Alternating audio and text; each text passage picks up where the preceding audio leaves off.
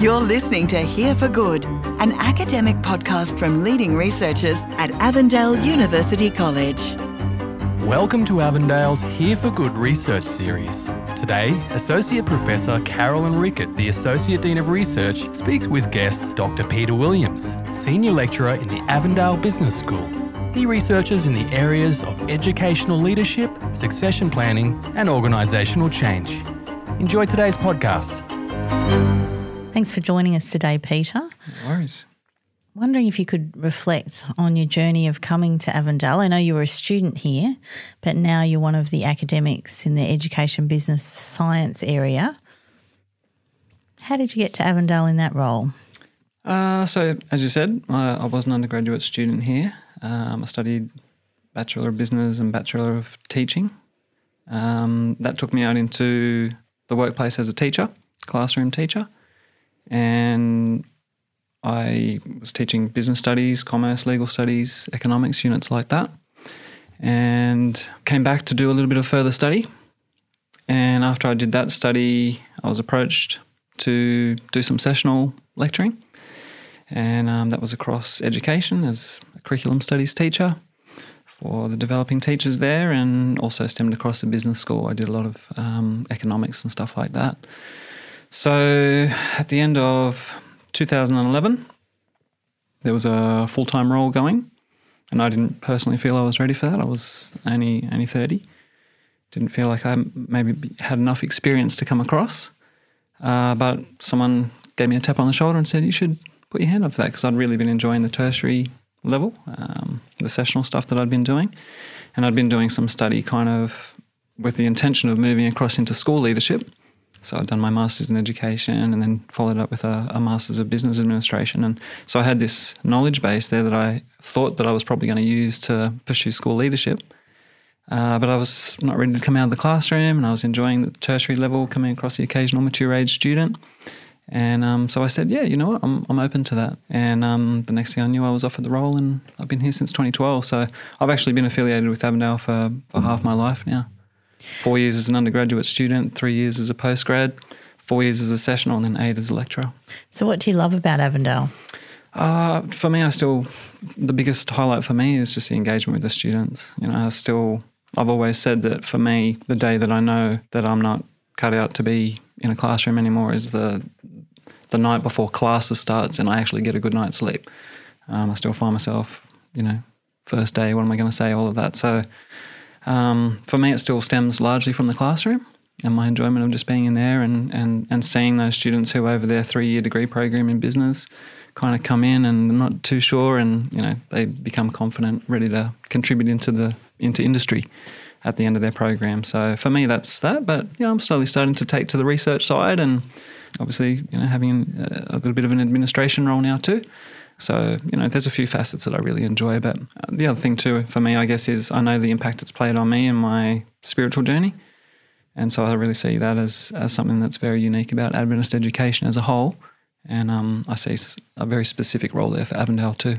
So just reflecting on some of those areas that you're passionate about, Peter, things like teacher performance, leadership in schools, how did that sort of lead you into your PhD? So I actually was a school teacher in the Adventist system. I'm a little bit of an anomaly really, I guess, in many ways. I've taught primary, secondary and tertiary education within an Adventist context. So I was an Adventist Schools Australia teacher for almost a decade, 9 years. And as I said earlier, obviously I had an interest in pursuing school leadership. So I was an observer of our system, and I was very interested in the background of how people were selected for leadership roles. And so to me, because I've always straddled business and education, as I said, my undergraduate program of study was business and education, and then I did the Masters in Education, MBA. I've always straddled kind of that business management space alongside of education. So to me, it was a no-brainer that my PhD be in the area of educational administration, because I brought a lot of the management side, which is my background in the business space, alongside of obviously my background having been in education. So recently I heard you speak at the Christian Education Research Centre Symposium, and you shared with us some key findings. So I'm just wondering if you could share it, just a couple of those with our listeners today. I know your thesis is very long, but if you can just give us a couple of takeouts. Yeah, sure. So I was looking at succession for school leadership.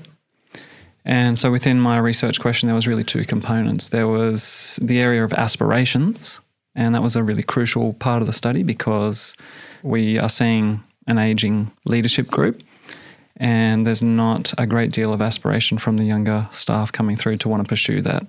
They look at leadership through a particular lens. What do you think that is? What do you think are the blocks or the obstacles for that? Work-life balance is the single biggest that came out of the study. There was kind of 4 key kind of little areas that came out around their unwillingness to apply for school leadership positions, but the single biggest was their work-life balance. There's a perception from classroom teachers looking at school leadership and seeing that it's a really complex space. A lot of pressures, a lot of accountability. And so in that sense, they're kind of looking at a lot of people in those leadership positions and saying, well, I don't think that's for me. I don't like that mix of work-life balance. There's also a perception that there's not a high level of support for school leaders within our education system. So that was another kind of finding that came out in terms of their unwillingness to pursue school leadership. And there was a perception that the broader education constraints and regulatory environment played a role too for them in not wanting to pursue school leadership. And I mean, there were additional ones like the pressures of doing it in a faith-based context, which we can probably all appreciate to some degree. So, you know, there was a range of factors there that from the classroom teachers particularly seemed to be what they were identifying as reasons for why they were largely unwilling to pursue school leadership positions. So I know Adventist Schools Australia are very committed to teacher support, leadership training, are really keen and are already engaged with your work and your research. What do you see the way forward is for emerging leaders and succession planning? Look, I'm really big on the idea of there being a pool of applicants. You know, one of the things that my thesis kind of identified was because of the low levels of aspiration that we have, and we only have, you know, I found 1.8% of ASA employees are what I describe as active aspirants. These are people who are actively pursuing school leadership. So, you know, in light of that, there's a sustainability issue around leadership going forwards. And so I think a big part of it is identifying people who have the potential for leadership, and not just in isolation, but like a fairly wide scale, you know, to develop a pool. And then it's all about training, preparation, working with them, growing their skills, giving them opportunities at the local school level to grow. And, you know, in the hopes that some of them will say, you know what, I'm open to this. I think I can make a contribution here. Hopefully they feel called to do it. And that investment being placed in them through some of those programs creates a little bit more aspiration to pursue leadership, and we go from there. So formal and informal mentoring, yep. Did you explore a little bit of that in your thesis or your later research? Yep, so mentoring was particularly important. It seemed to be once people got to the school leadership position, people were very, very keen. You know, there was a perception by many who had recently taken on school leadership positions that they'd kind of got checked in on for the first 6 months or so, and then, you know, they're swimming. We'll leave them to their, you know, to their leadership role. The consensus from those new leaders particularly, and for a lot of the classroom teachers who logically are the next group to consider leadership, that they wanted to see ongoing mentorship. And so some people were going outside of the system for that mentorship. Some people, you know, felt like they did have people within the system, Adventist Schools Australia system, that they could contact, communicate with, be in touch with, that could mentor them. But certainly there was a definite desire from those who were new in leadership and those who would consider school leadership that there be an ongoing mentoring relationship for them available. You're listening to Here for Good, a podcast from leading researchers at Avondale University College. So what are you hoping your research contributes? Wow, that is a big question. For me, I'm passionate about Adventist education. I probably look at it from a different lens now too. You know, I'm a parent now. And so, you know, I've got 3 kids. I want Adventist education for them. So, you know, obviously I'm hoping that Adventist education leaves a significant impression on the next generation. So for me, it's about having an education system that provides quality, first and foremost. And I think the big area for me, given my background and the research that I've looked at, a lot of that stems around people and culture. And so that's the space there that I see a lot of potential to be providing more support and encouragement and opportunity for developing leaders to come through to ensure that we've got, a sustainable system going forwards and one that has quality leadership. That would be the end game. I know that some of your other research projects have connected with the Christian Education Research Centre. Could you share some of those insights with us today? Yeah, sure. So one of the things that came out from finishing my PhD last year was I had the opportunity to obviously share the findings of that with key education directors, people at an administrative level within Aberdeen Schools Australia. And there was some interest in that. Obviously, it's very specific. There's not a lot of research that's been done within Aberdeen Schools Australia around those type of things. So it did spark some interest there. So one of the flow-on effects of that was that I was approached to do something very specific for a particular education conference within Aberdeen Schools Australia. And so it's kind of flowed on continuing that theme of school leadership development. So there's a range of kind of little sub-areas within that. Performance appraisal is one of those.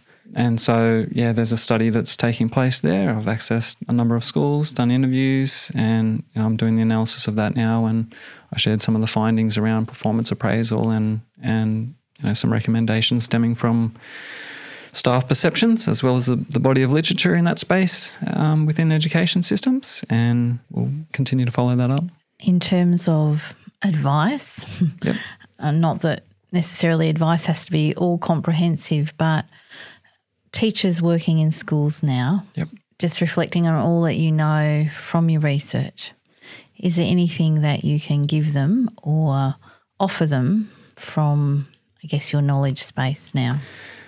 Well, the area of performance appraisal, I think, has actually a lot of potential to feed into what we were talking about earlier, identifying future potential leaders, encouraging, development of staff, which obviously lends itself towards leadership potential. So that is an area that I really, really see a high level of potential for, if done well, to be both putting that pool of potential future leaders together, as well as, I think, improving practice. And I think from having been a teacher previously, and also obviously from the research that I've done recently getting out there in schools and talking to classroom teachers and school-based administrators, I know from previous conversations with system-based administrators, there is a desire to continue to see performance appraisal taking place, but there's a real reticence for teachers to be involved with it in its current state. Their perceptions tends to be focused around the negative components of performance appraisal. You're doing it, you're not doing it well. There's a fear that it has future ramifications for them in terms of staffing and things like that. So the real positives of performance appraisal, and it's, we're talking about a cultural shift here, which won't come overnight, but the real positives of performance appraisal done well that emphasises that feedback to those staff on how they can improve, that emphasises the development, the mentoring component, which was one of my recommendations. Those are spaces that I think there's a lot of potential to work in that can slowly start to, change a lot of the perceptions that teachers have out there of our performance appraisal process. So, my recommendation, which came out of that study, was basically, in Australia we have AITSL. AITSL set a series of standards there for classroom teachers as well as... So for our listeners, if you want to unpack that's the Australian Institute for school leaders, basically, school teachers and leaders, AITSL. And they have a series of, steps for development. So to me, I am an advocate of the idea of our system identifying what we refer to as lead teachers. So these are our senior teachers who are experts in their subject areas, teaching experts, experienced teachers that meet the category of what AITSL has set out as a lead teacher. And I'm suggesting that if we can find a number of these within this conference, particularly that the research is being undertaken within, then we might be able to provide some type of release for those teachers. They themselves can be trained on how to assess from a performance appraisal perspective, another teacher. Then they can go out, assess it, so it's not as confronting as having an education director, or possibly, they might be sitting there with a school principal, so the school principal has a handle on the teacher. But their role is essentially one to encourage, mentor, and work with those teachers to be improving their teacher practice. And in doing that, I think it's a little bit more focused around the positives, the feedback side. There's the mentoring component, being able to check in with someone. They would take on a caseload of teachers that are outside of their own school setting, which I think is important. And there's a level of transparency around that. So I think a process like that allows those lead teachers to get out within, their conference area, their local regions, and be mentoring and developing those teachers is one way to start kind of moving the perception that teachers have of the process, and also be providing feedback and development opportunities. So we began our conversation with your reflection on your own teaching and how that's propelled you to have this passion and commitment to quality in schools. Yep. Thinking about your immediate students in your class, Peter, what do you hope for them? They are all at very different places, and that's the beauty of the teaching to me. Every cohort is different. My immediate hope for them is that they have the opportunity to be excellent practitioners when they come out. So for me, my role is working with them, alongside of them. Yes, we're delivering content, but trying to provide opportunities for them to kind of see that in a broader context. I know that in the business school here at Avondale, we are very big on internship experiences and those opportunities along the way, so that students can start to kind of recognise what that means for them once they become, graduates and go out into the workforce. But the biggest thing is making sure that they're job ready, they have a body of knowledge that allows them to do the work, and that they have the underpinnings of professionals, and obviously all of that within a framework of a Christian ethos. So, yeah, that'll be the goal for our students that we work with. Thanks for joining us today, Peter. No worries. You've been listening to another Here for Good podcast, brought to you by the Christian Education Research Centre and Centre for Advancement of the Scholarship of Teaching and Learning at Avondale University College. For more information, you can find us online at avondale.edu.au.